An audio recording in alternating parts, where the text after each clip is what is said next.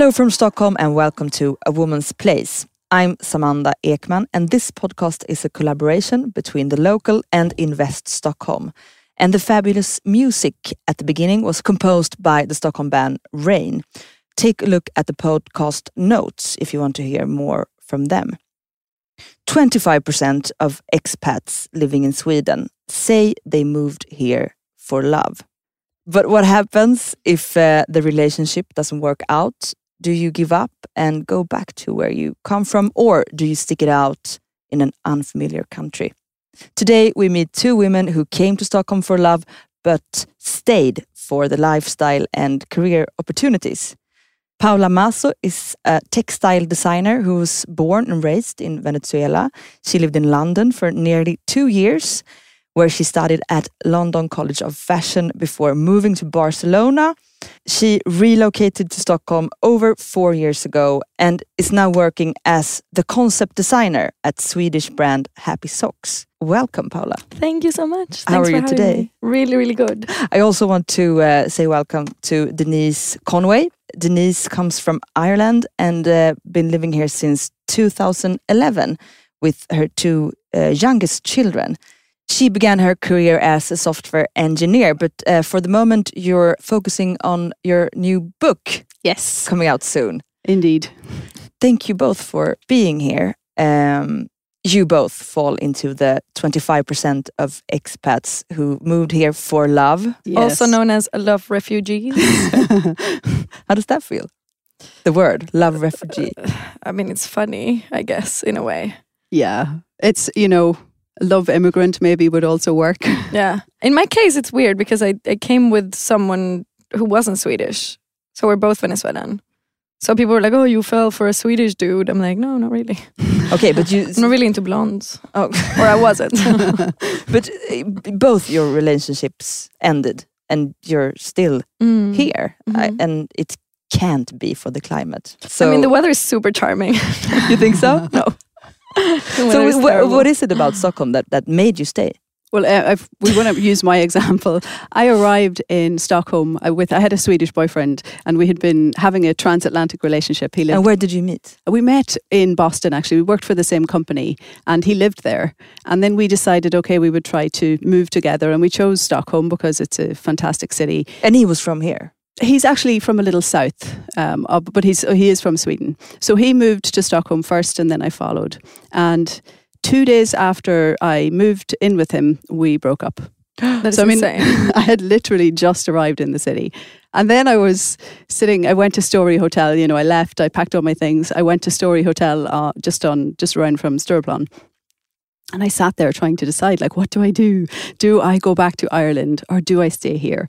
But one of the most amazing things about Stockholm, when I came to the city first and I walked around, I was really taken aback by the number of men that were pushing babies in prams, like little strollers everywhere. It seemed like the man's place was in the home. That's what it appeared to be. And I thought it appealed. It was really interesting. I thought everyone was gay when I came. I wasn't like, oh, there are like straight men pushing prams. I was like, why are there so many gay men in the city? Yeah, nannies. Yeah. A lot of people think that there are a lot of gay nannies here. Yeah, but also like men are a bit look a bit more feminine in Sweden as well. So I just assumed, coming from Spain, like macho land, and then you come to Sweden and you see like skinny jeans, very proper dudes having lattes pushing. I was like, everyone's gay.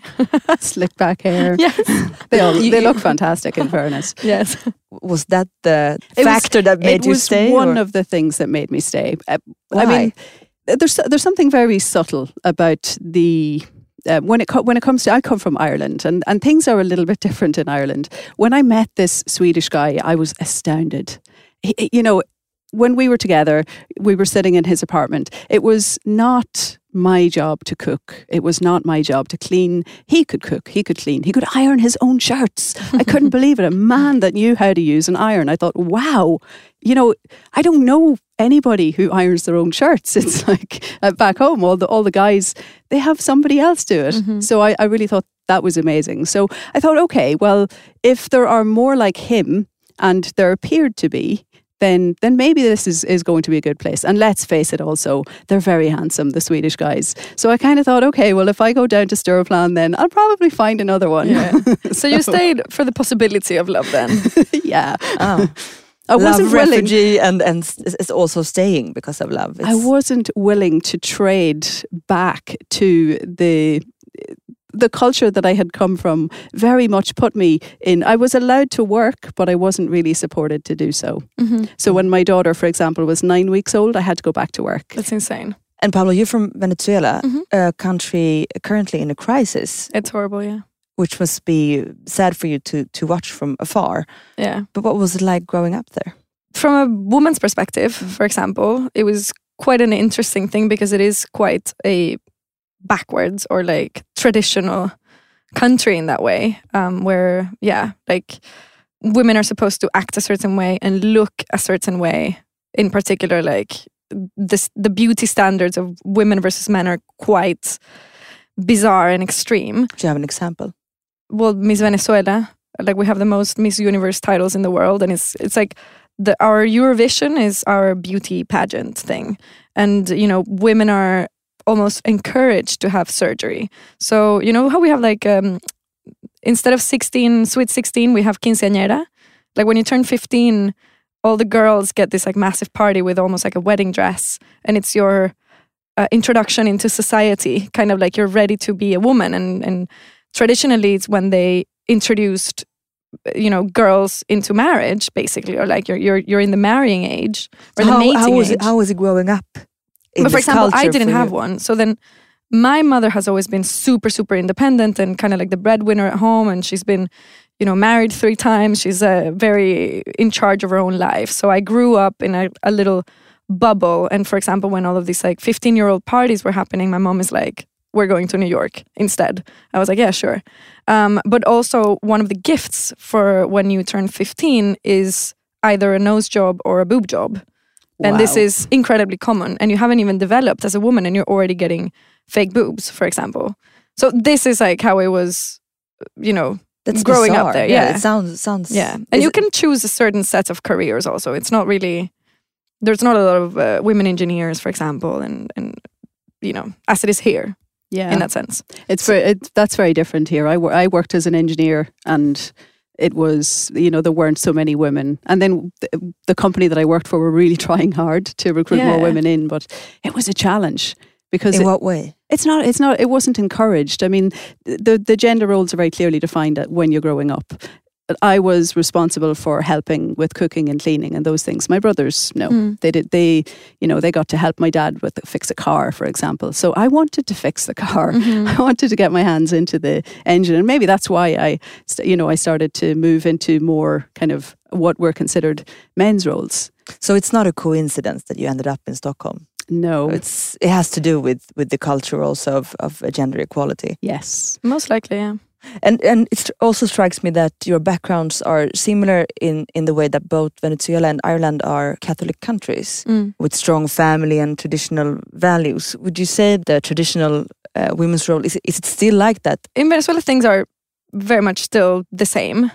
Unfortunately, I feel like the country hasn't had the opportunity to develop as the rest of its neighbors, for example, because there is a really pressing economic and political crisis. So that has been the main focus. And I think that it's only in countries like Sweden, where you've been at peace for a really long time, that you can focus on, and I'm doing air quotes now, less pressing matters as gender equality when you have food on your table, for example, which hasn't really been the case of Venezuela, who is now 20 years into a dictatorship. So things are pretty much exactly the same. And in Sweden, for example, one of the things, again, like when I came in, I was like, oh, all the men are gay. I work in fashion. That's so Stockholm, though, I have to say. Yeah, that's Stockholm. But I've only lived in Stockholm, and I took notice on people's fashion choices. And I think that gender equality has also translated into fashion, because women here dress very masculine. You know, this whole like oversized fit, you know, you don't want anything too tight to your body, you know, it's flat shoes everywhere. And then the men are into more the skinny jean, sort of like, you know, so gender lines are clearly a lot more blurred. And it took me a while to sort of like, okay, they're not actually gay. They're just like taking care of the babies. What was your reaction to that? The fashion differences that women here do dress more. I would say more practically. That you can do more things. You can be more active and free. I think it's fabulous. I think it's fabulous, but at the same time, especially now that I've been like single for a while and I've been like exploring the dating scene a bit, I think people are. Of course, Sweden is at the forefront of the gender equality fight, and it's still clearly not over, especially in the news like that have been popping out lately, like with Academien and things like this. But it's more like people are also a little bit confused. Like, I feel like we're reaching that tipping point and then things will sort of like normalize at some point, but people are confused in terms of like who pays for what, who asks people out for what, what the Who's responsibilities. Yeah.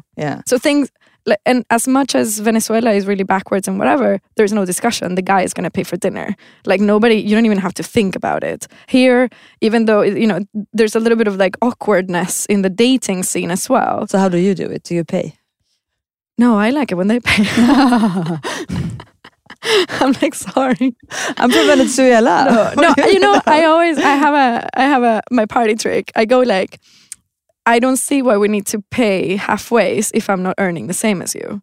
So as long as men earn more, exactly, then you should pay more. Yeah. Why do I have to pay? The income gap. You refer to the income gap. The income gap. I'm like, why do I have to pay more rent if you make twice as much as me? Do you know what I mean? And why do we have to split things halfway? Like, let's split it halfways when we are actually you can count the percent that you. Yeah, correct. Yeah, so I'm like, if you earn more, then by all means, do pay for dinner. Yeah, if you're going to have that discussion on a date, though, you have to first say, okay, so how much do you earn? Because I'm earning this much, so then you should have this percentage of the bill, and I'll take that percentage. Interesting. Maybe it becomes a very awkward dating scenario. It has been super awkward, but also we all just assume that they do earn more, and that is the case. Like they're, we don't even have to talk about it. I don't assume that at all. I mean, well, the role that I've just left, I know that I was on par with my male colleagues. And actually, since moving to Sweden, I have earned, I more than doubled my salary when I moved here. Now, I did set up a consultancy business and I was paying myself. So, but you pay for dinner? Sometimes.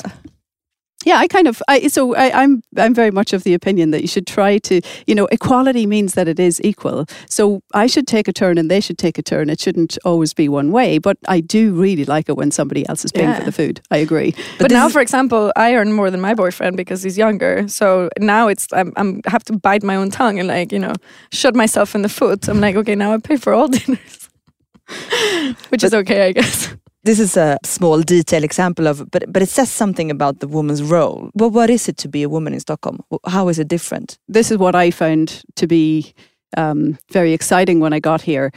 It was whatever I chose. People didn't make a differentiation. I've been told that I drive like a man. That's what they tell me back home. I drive. You hear people will say, "Oh, you're a good driver." It's very subtle, but that's the difference. When back home, I was into triathlons. So I did triathlons and I did marathons and I did all sorts. And in fact, from a lot of women, I got comments like, "But you shouldn't be taking the time for that training. You should be with your kids."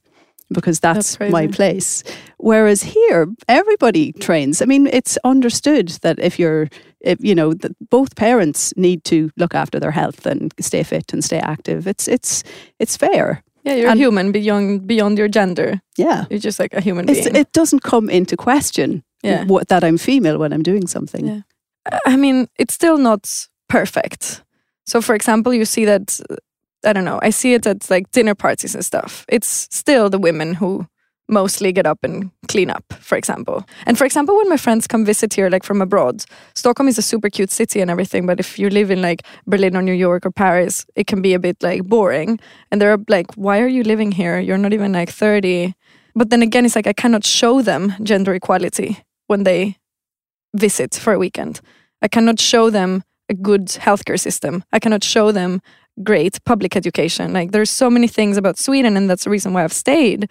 But how do you explain to them how the gender equality is here? No, but that's the thing. Is like I can't sort of like explain it to them in like 5 minutes or show them. So it's like for me, Sweden is all about these like hidden things.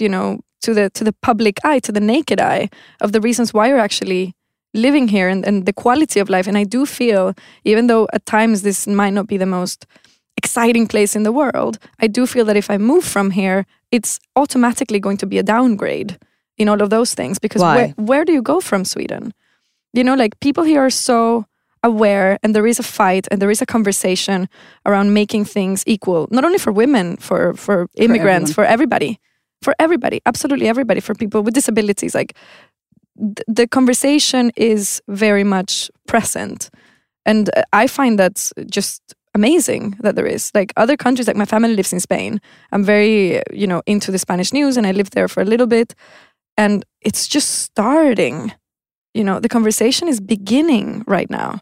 What does it sound like, the conversations? In Sweden, I feel like we're talking about microaggressions, and the phrasing of words. We're really into semantics nowadays, and, in realizing things that you might not have realized before. In Spain, the conversation right now is at catcalling. Like, don't catcall someone in the street. Catcall, like... Pss, pss, pss, pss. Like, yo, nice ass, Like, that, and that's the beginning of the conversation. It's like, that doesn't really happen here anymore. Sometimes it does. I never actually experienced catcalling here. No. Like, what do they say? Oh, no, they just like whistle or make a comment when you're walking past. I have had that once or twice here, but only once or twice. Whereas it's a daily occurrence where I come from. Yes. But when I'm not as good looking. I was going to be like, you should count yourself lucky. I think when you when I don't usually use myself or other people as an example when I'm trying to explain to people back home the difference, but they see it in my children. So my daughter, she's 17 years old. With the kids that she was at school with back in Ireland, all the girls, they're into makeup and hair, and it's all about how short is their skirt and what they look like and what pouch they can put in a picture. My daughter is full of a different kind of... She's full of confidence. In what way? What does she doesn't care about hair and makeup, and it's like she's found that balance in when it comes to gender. She talks about everything. I mean, she talks actually about gender. She tells me that there isn't two genders. There's actually many, many more, because your gender is how you define yourself. Yeah, she educates you. Yes, yeah. But her friends talk about these things. So they're very, very open in the things that they talk about and the way they talk about things. And she plays this Dungeons and Dragons. She has 6 guys come to the house every Saturday and they play this game, and it's really interesting to watch them. But there's never any question as to, back home it would be like, you can't have boys coming into the house. Like, it would be questioned. But it's just the fact that she plays Dungeons and Dragons is amazing. I know. She's amazing. Yes. But when people see her, they know that she has had something different. So how do they react to that when you go back and they see it in your daughter? They all say Sweden has been very good to you guys, and my son as well. I mean, he's now back living in Ireland, but just the experience of a different culture, I think it opened their minds, and to know that they managed to live without that level of discrimination, without coming up against that. I think it's been a blessing. It's been a real gift to my children. Yeah, for sure. And how is it for you to think about that? The coincidence maybe that you ended up in Stockholm, the impact was so huge on your kids. That must be a bit weird to even think about. Yeah, I'm so happy with the choice. If until I met this guy, I was actually going to move to Australia. So I had Australia in my mind. I had been to visit Australia. It's fantastic. I do. But I had Australia in my mind. And then I met this lovely Swedish guy. And then, we were talking about maybe having more kids, and we thought we'd find a neutral city, somewhere else in Europe. And then he was like, no, but if we're going to, very practical Sweden, if we're going to have kids, then we should do it in Sweden. So, which is true. Yeah. But I was a little reluctant coming here. I was like, cold, dark, no. Maybe, no. Hurdy-gurdy, I don't think so. But then I got here, and I feel very free. And this is something as a female and as a single parent, because I have been a single parent for my entire adult life, pretty much. I had my first child when I was 17. He's now 26, so I'm getting old. But when I moved to Sweden, I felt that I was perfectly accepted. There was no that kind of undercurrent of like a stigma or yes, it just disappeared overnight. I came here and it wasn't, oh my God, who do you think you are living by yourself and looking after kids? I didn't feel the need to. I didn't have to justify myself to the society. I was just accepted. Why do you think it's like that? Because it's more common, or that people separate here, or there's a huge difference so. Where I come from, it's still very much the mother's responsibility when it comes to the children. When people separate, I mean, I actually voted for divorce in Ireland. That's how recent it was. When my mum got married 45 years ago, she had to quit her job. It was actually illegal for women to be married and work. So Ireland has come an extremely long way. If we look at where they are in relation to the gender pay gap, they're getting close to Sweden. They're doing very well. But the society needs to change the way that they think about women. And it's not just men, women need to also change the way that they think in order that it's acceptable to exist as an equal. And it feels much more equal here. It's not 100%, but it's in comparison to where I've come from, it's much more equal. But just last week I was talking to my mother and telling her, I don't remember why. Oh yeah, because my mom was like, are his parents still together? I'm like, no, they're divorced, but they live 5 minutes within each other. And my mom was like, oh, but where did he live? And I'm like, well, at both parents' places. And again, my mother is divorced and the whole thing. And I think in Venezuela, I don't know the exact numbers from the people that I know. 99% of people stay with their mothers. It's not even an issue of, splitting between your mom and your dad. Sometimes you see your dad, but also when you become a teenager, you're like, whatever, my dad, just live with your mother. And then your mother is usually a single mother working, to have like my father moved to Mexico. He was like, bye, I'm moving to Mexico for work. He was like Santa Claus, like arriving every, Christmas, and that's it. That is the norm. So when I tell my mom, I'm like, yeah, they lived 1 week with the mom, 1 week with the dad. My mom is like, that's horrifying. And I'm like, why? Exactly. Why? So, and I'm like, why? She goes like, I don't know, like it must have been so confusing being at one place and the other. And I'm like, no, what it's confusing is just living with one parent when the other is still around, but then you don't share the responsibility. That is what is. Yeah. And is how different and again, as I told you, like my mother is one of the most independent women I know, but still it's just what the mentality that you grow up with of the woman. Like the man is pretty much just like, if you're together, pays half of things, but then he's not really the carer of the children. It is pretty much only the mother's responsibility, which is so, messed up. And when you see it in Sweden, when you see this equality between parents, it really makes you think. When I was in Ireland, people would ask me, is it not hard being a single parent? You're like, would it not be better if you had someone? And I always thought no, because it would be like another kid, because you have to cook for them, you have to clean up after them, you have to iron their shirts, and then you have to ask them if you want to go somewhere. And I thought, no. How much do people iron in Ireland? A lot. But when I came to Stockholm, it's a different thing. Here, I'm accepted as I am. And when people ask me now, would you not think it would be better to share the responsibility? Here it would, because then they would half of the time look after all of the responsibility. I mean, I have friends that have divorced, and they, there's a couple of different couples that divorced, and they do it different ways. Sometimes they will buy an apartment and the parents will take time going to live for 1 week in another apartment.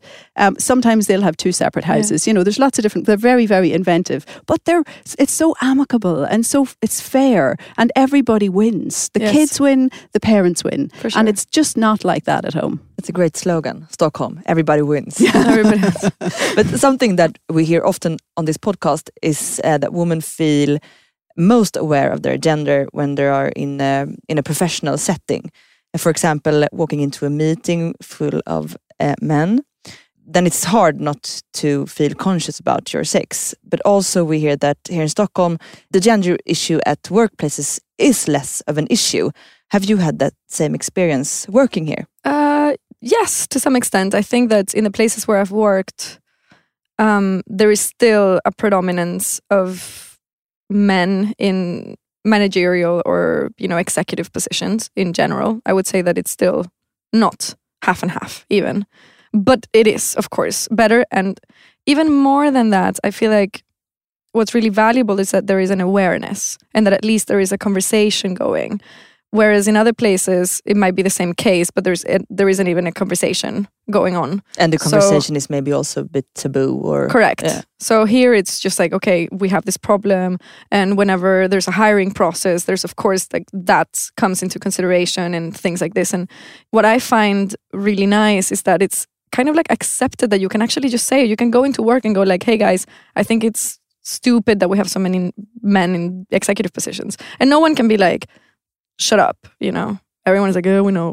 Whatever. Yeah, you have the courage and the confidence to sure. say that because you know you're going to be welcomed with that. Yeah, when I was working with Climon, I mean, they were actively hiring women, actively looking for women. I mean, they now have women on the board, they have women in the leadership team, they have women right through the organisation, and they are trying very much to balance it. Now, it's even not easy all the time to create that balance because you need to find the people that have the skills and then put them in. But, you know, they definitely kind of work more towards finding the balance. But one thing that I did notice in working there is that my gender was never questioned. So I never felt like in some places, if it's time to get the tea or the coffee or go get the lunch for the team or any of these things, the job would fall to the woman. You know, they would automatically expect you're a woman, so you're going to do the kitchen bit.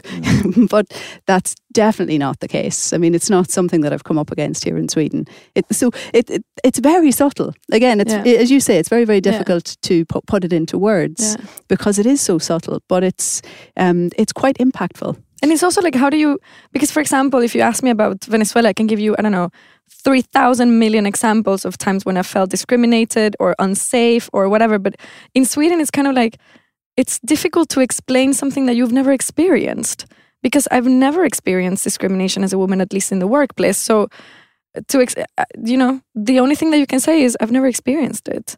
It's not like this day I was not discriminated against, you know what I mean? It's just like it's just a general today experience. I was not discriminated today again. Yes. So maybe you can have your calendar and mark it. Here goes another day where I was not discriminated. Yeah, nobody commented on how it was good because I was a woman, so that made it maybe. But also like I was just thinking about this the other day. I remember in Venezuela going to university that was really far away and I had to take the tunnelbana to get there.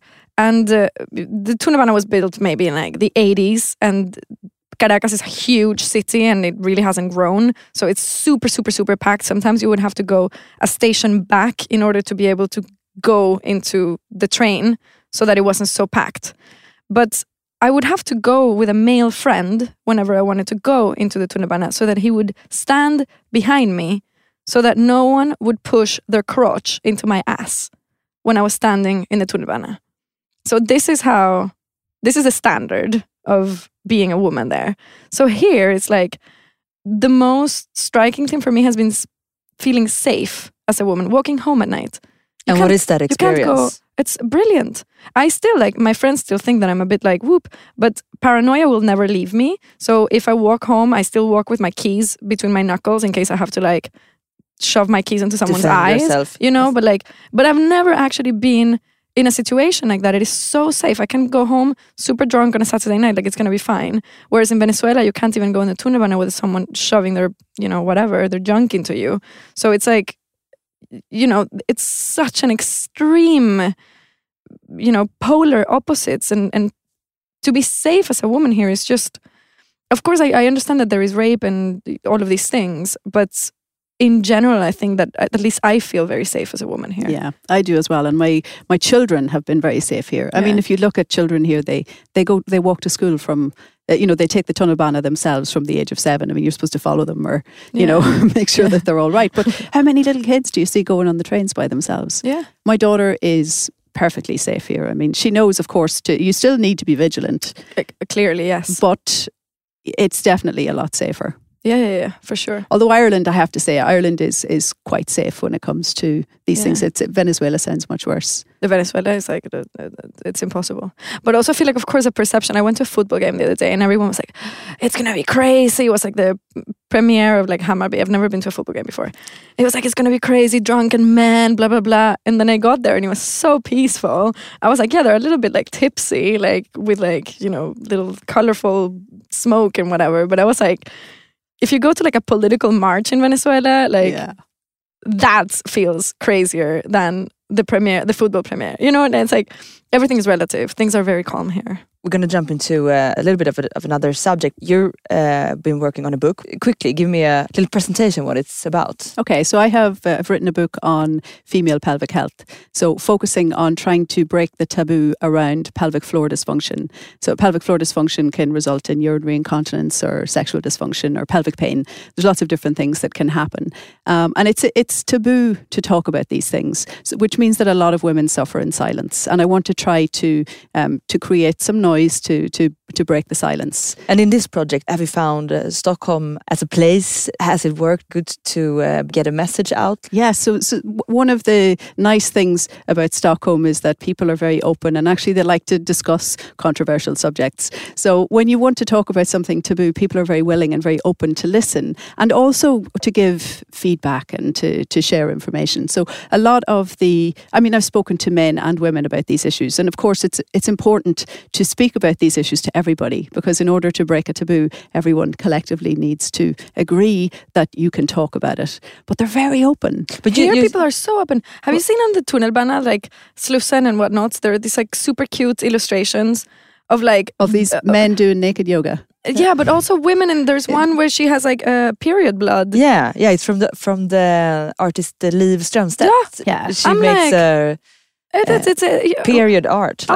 Where else are you going to find this? Yeah, or the penis in the wall the other day. The blue penis. The blue penis. I'm like, it's fantastic. Why is it fantastic, and why is it also important to be able to have discussions on these topics and issues, and that they're not tabooed? There's an openness when you come to Sweden and you go to the gym. I mean, the first time I went to the gym, I was very kind of open back home. Like I showered naked, which was bizarre because all of the women in the showers in the gyms would have like but you don't shower naked? No, not in the gym. No, not in Venezuela and not in Ireland. You know, people would come out of the swimming pool with their costume on and shower with the costume on, and then dry, and then make a little tent with the towel in the women's dressing room. We have doors, like individual showers. That's with it doors. as well. Yeah. Okay, but why? Well, because nobody can see you. Not and even other in women. Venezuela, like the country of reggaeton, it's like you can go to the beach in a thong, but as long as you cover your nipples. You know what I mean? So you have like massive fake boobs with like teeny tiny bikinis. Everything is like so vulgar. I mean, you look more naked with a thong than you do correct, but you do naked. not show the nipple. You never. Like, God forbid that you show a nipple. Or I had never else. saw my friends naked. First time I've ever seen like my friends naked was like last year in Marrakesh. I went with 2 colleagues and we went to like one of these like hammam baths. Yeah. And they just like yanked the swimsuits out of it, and I was terrified. And they were like, whatever, they're Swedish. They were like, but how is it for you then to like the first time you experienced the Swedish badhus? Yeah, it was very interesting because, you know, like looking. I was way out there back home because I actually, you know, went naked to the shower and came back, and I dried myself and was visibly naked in the room. I didn't think I should make a tent towel to you know, dry myself so nobody could see my bits. I was like, I don't care. Just one question: how is it in the men's locker room? Are they doing the same? I think they're naked. I don't think they have the same issue. I think it's only female that are disgusting and have to cover themselves. In Venezuela, it's everybody. Like everybody is covered. Like nobody sees each other naked. It's pretty strange. But in Ireland, you make a tent with your towel and you dry yourself off, and you make sure that you dress, you know, you pull your underwear on underneath the towel so nobody sees your yeah, exactly.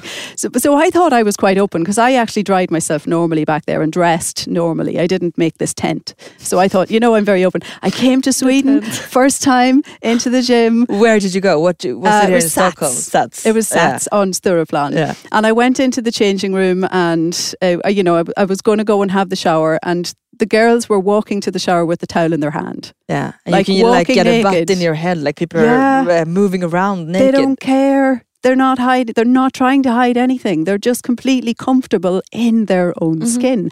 That's priceless. That is priceless. That really, I mean, I was like, wow.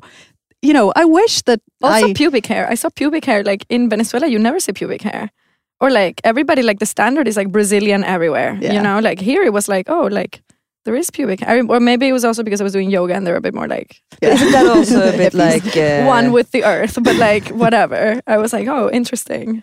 But isn't that a bit like also with generations and trends, like maybe young people, at least here, because it used to be Brazilian here too a couple of years ago, but now I see also in the yoga class that there are more like bushes around. And it's all about like armpit hair now and stuff. Yeah. And legs. And legs. I'm a yoga teacher and I have hairy legs, like girls with hairy legs coming quite a lot. I wonder when mustaches are coming. I have because I don't see that being ever like a thing where girls are going to be like, I'm going to have a unibrow and a mustache. I think definitely it's coming. You think it's coming? I think it's like coming. The mustache is going to be like the next monkey campaign. I think so. Maybe.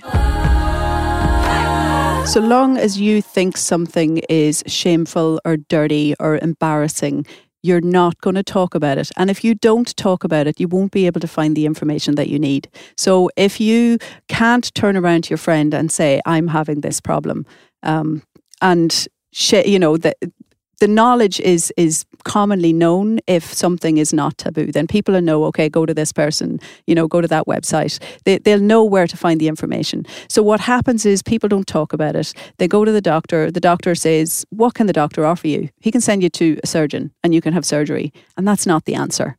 It typically isn't needed. Yeah, that's what your book shows. So. Yeah, it's one of the things. I mean, if you have, for example, pelvic organ prolapse and you have a surgery for pelvic organ prolapse, there's a 40% chance that you're going to be back for another surgery. That's because you need to actually look at the root cause of the problem rather than addressing it right off the bat with surgery. And that's what's happening. Also having an open conversation around, taboo topics such as like sexuality, for example. And, even these like small cartoons in the tunnelbana with period blood and whatever, like that is already a step forward because as much like if we own the sexual discourse, for example, that's also a tool for empowerment in a way.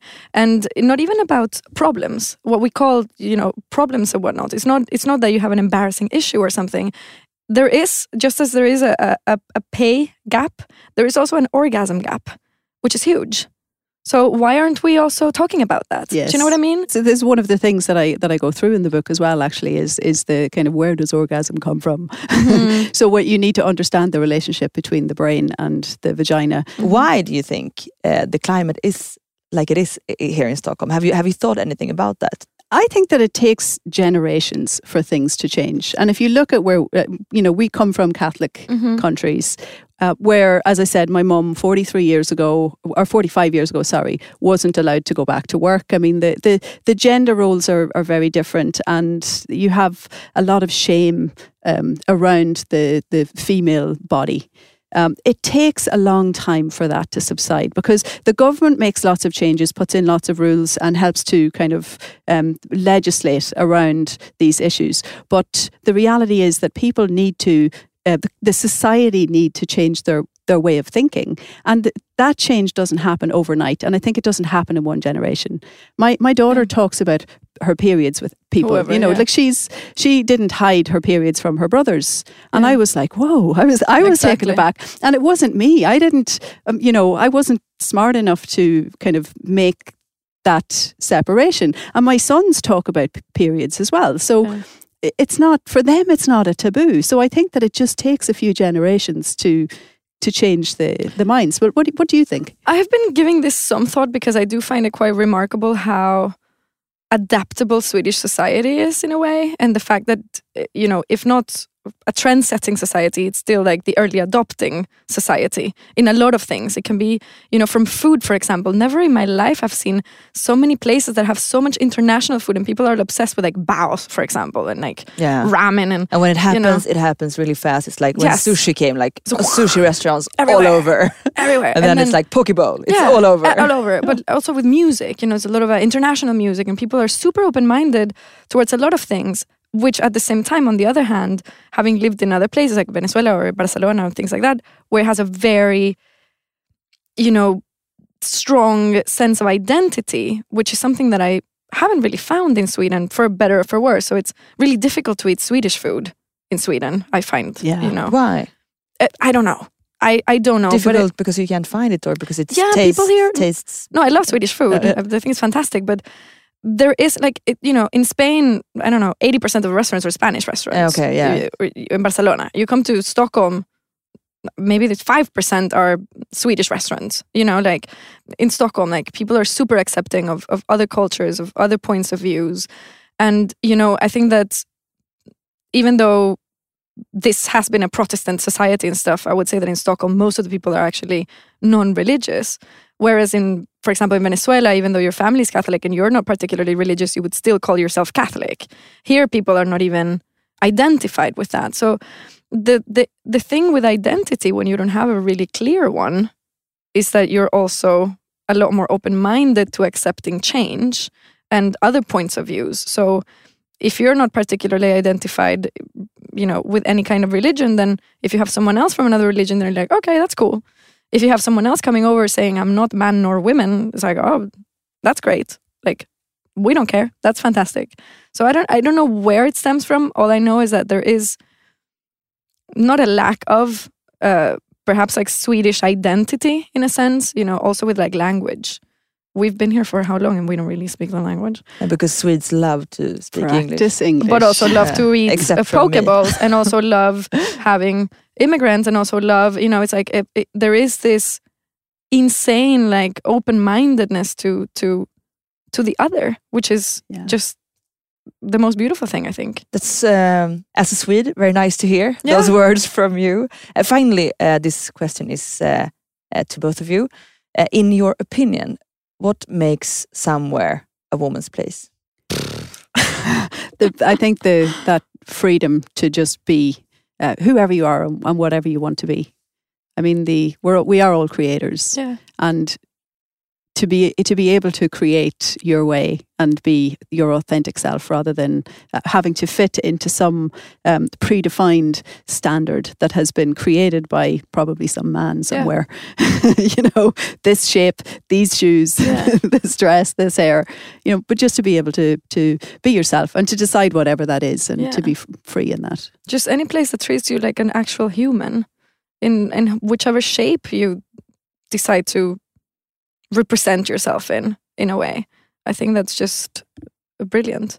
I've had the most, I'm incredibly grateful towards Sweden actually. And for example, as we were like going a bit like full circle, but coming here in a relationship, and you know, a lot of my friends from back home are also in a relationship and things like that. And the fact that I could decide to get a divorce because I was economically, personally independent, and I could choose how I wanted to live my life and didn't depend on someone else paying rent or bringing food or anything. It's just, you know, it's something that you just do because it's 2018 and you're like, oh, of course I'm gonna get a divorce. But my grandma couldn't have gotten a divorce. Like, she's still alive, yes. Like, we've come such a long way and we take things for granted. And for me, in like the Swedish perspective, sometimes I'm like, oh, people here are like pushing it a bit too hard. But in reality, I'm like, actually, this is like, these people have allowed for me to be able to choose how I want to live my life. And that is just something to be like incredibly grateful for, I think. Thank you both for joining us. It's been a pleasure having you on the podcast. Thank you for having us. Yes, thank you. And join us again soon for the next episode of A Woman's Place. More period talk. Hopefully.